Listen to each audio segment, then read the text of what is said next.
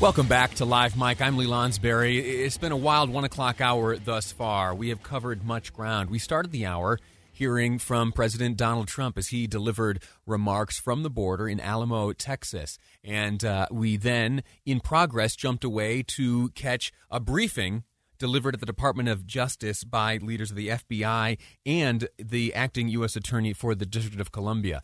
Now, there was more shared by the president, and in our newsroom right now, we are collecting all of the comments that he delivered, and later on in this program, I'll share those with you. Don't want to shortchange anyone at any of these corners. I know that it's important to hear from everyone, relevant to the discussion right now going on around the country. I will point out it is interesting. The timing of this is interesting, that the Department of Justice would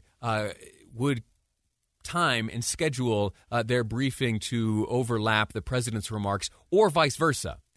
Typically, this is a little behind-the-scenes stuff here in the news business. Typically, you will see high-profile events, such as the two that we have both dipped in on over the past 45 minutes or so. You will see a certain measure of coordination.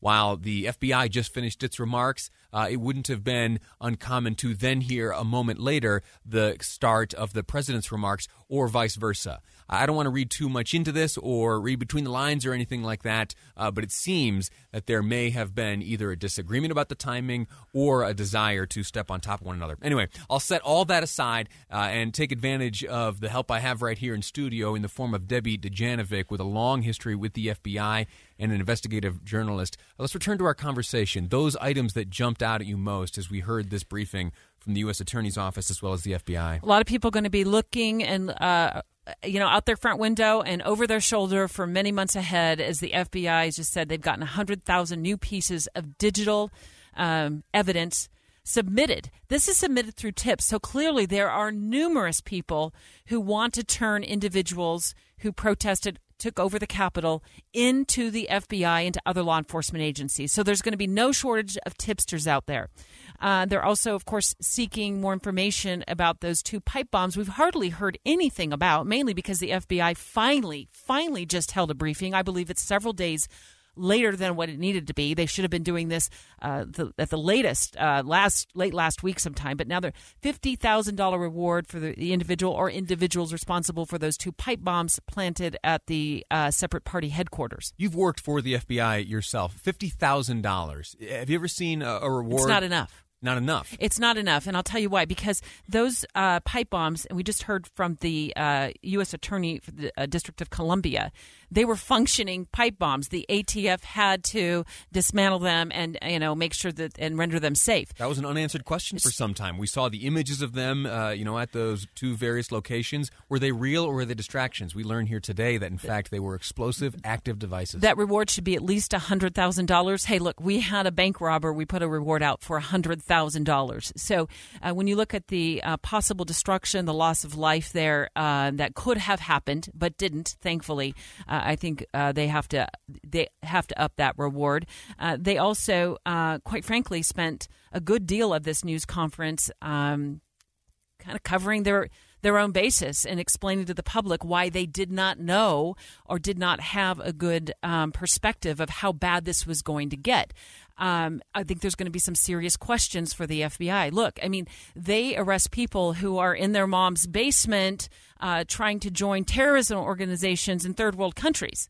And they get these guys before they're able to fly overseas at an airport. You can't tell me that the FBI isn't experienced enough and doesn't have enough sources on the ground in D.C. and across this nation to be able to figure out that people were coming into the District of Columbia with semi-automatic weapons that they were just talking about in that news conference that are already illegal in the District of Columbia, let alone in the halls of Congress, and zip ties and other devices that could have potentially caused even greater harm than what we saw go down at the Capitol. So the after-action report, Lee, is going to have to include this question to the FBI. Why did you not know? Debbie Dejanovic, thank you so much. We're going to get back on track here. We're going to take a quick break. When we return, much more to discuss stemming from this press conference, this briefing finally delivered by the Justice Department. Also, on a totally different subject, the PPP loans are back in action. We'll get into that later on in the program. I'm Lee Lonsberry. This is Live Mike, and you're listening to KSL News Radio. Welcome back to Live Mike. I'm Lee Lonsberry. If I'm honest, I did not expect to have such a broad briefing delivered by the Justice Department, specifically the acting attorney or the acting U.S. attorney for the District of Columbia, in conjunction with the FBI field office in Washington, D.C. We learned much about what transpired during the violence at the Capitol just last week, and we have learned much about what the Justice Department is now doing, both as it investigates and seeks to prosecute. Some quick numbers from the briefing delivered by the FBI. 160 case files have been opened. 160 case files have been opened. 100,000 digital media tips have been received. And the scope of the crimes being investigated range from trespass to felony murder. From trespass to felony murder.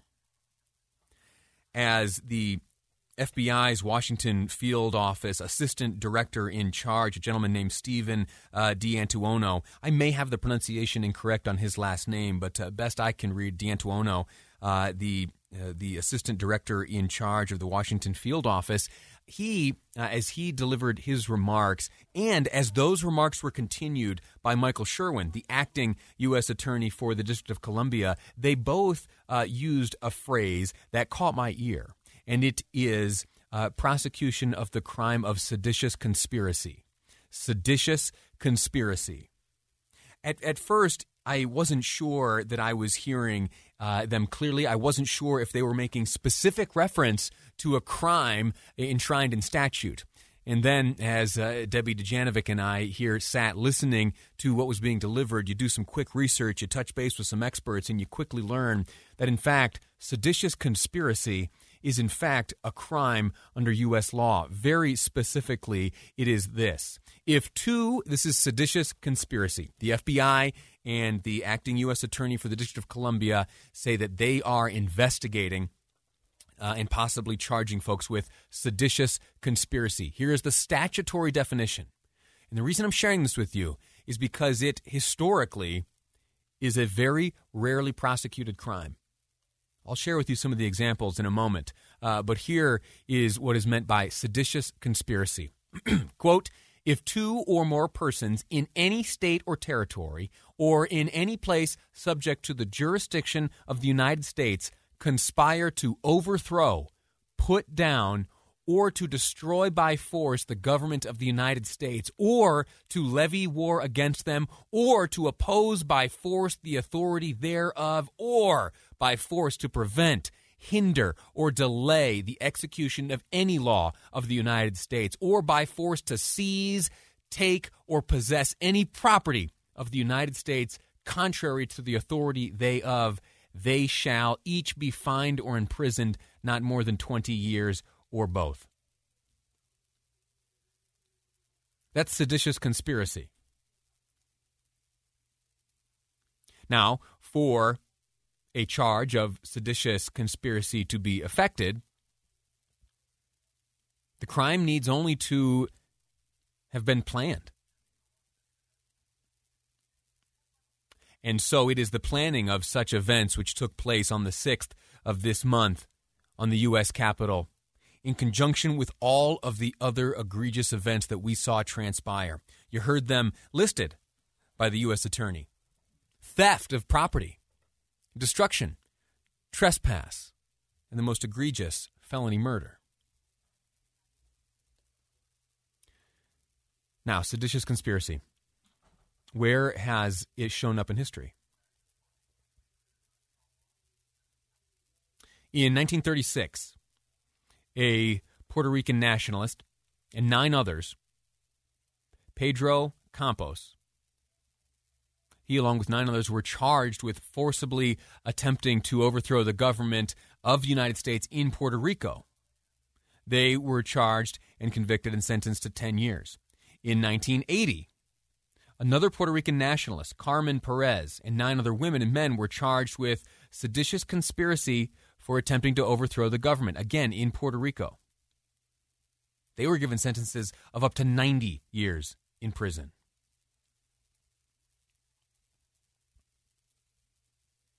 In 1987, a group of white supremacists were charged and convicted of seditious conspiracy.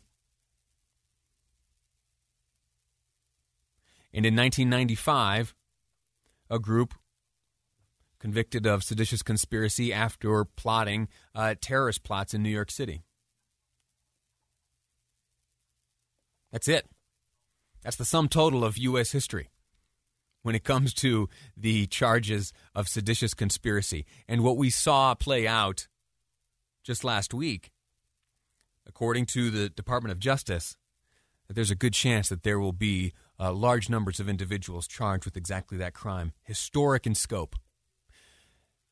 A few minutes left before the top of the hour. I want to share an observation made by Debbie Dujanovic before she left. And, she has a mind and an eye for these types of briefings, having been involved in them numerous times throughout her career. And one thing that she pointed out is that based on what was shared by the acting U.S. attorney, by the assistant director in charge of that Washington field office of the FBI, that the true scope and scale of what transpired last Wednesday is likely much greater and alarming than we even understand right now. And think about it. We've seen, and how much time have you spent doom scrolling, watching the footage from inside the U.S. Capitol building or from the gates as those who attacked shook and rattled from the hands of Capitol Police, those metal grates, ultimately overtaking Capitol Police and making their way inside after shattering doors and breaking windows. We've seen stuff that made my skin crawl and made my stomach turn. And yet what we learn today may be that the reality could be even worse than what we have observed looking in from the outside. It's chilling and scary stuff that doesn't happen here in this country and that shouldn't. What do you think? 57500, that's the Utah Community Credit Union text line. Again, 57500, the Utah Community Credit Union text line. If you have a thought on anything, if I'm honest, you and I are hearing the briefing from the FBI together. So your observations are just as fresh as mine. So please, if you have any thoughts on this, if it changes your perception, or if it, honestly, if it makes you angry, and shooting a text message my way helps blow off some of that steam, well, then I'll happily be the outlet for you. 57500 is the number. We're going to take a break here in just a moment. When we return, it's that brand new segment we started just yesterday, the top 2 stories at 2. We'll look back at the top stories that are in the news, those I think when you find yourself around the kitchen table tonight that the family's going to want to talk about. That's next on Live Mike. I'm Lee Lonsberry, and this is KSL News Radio.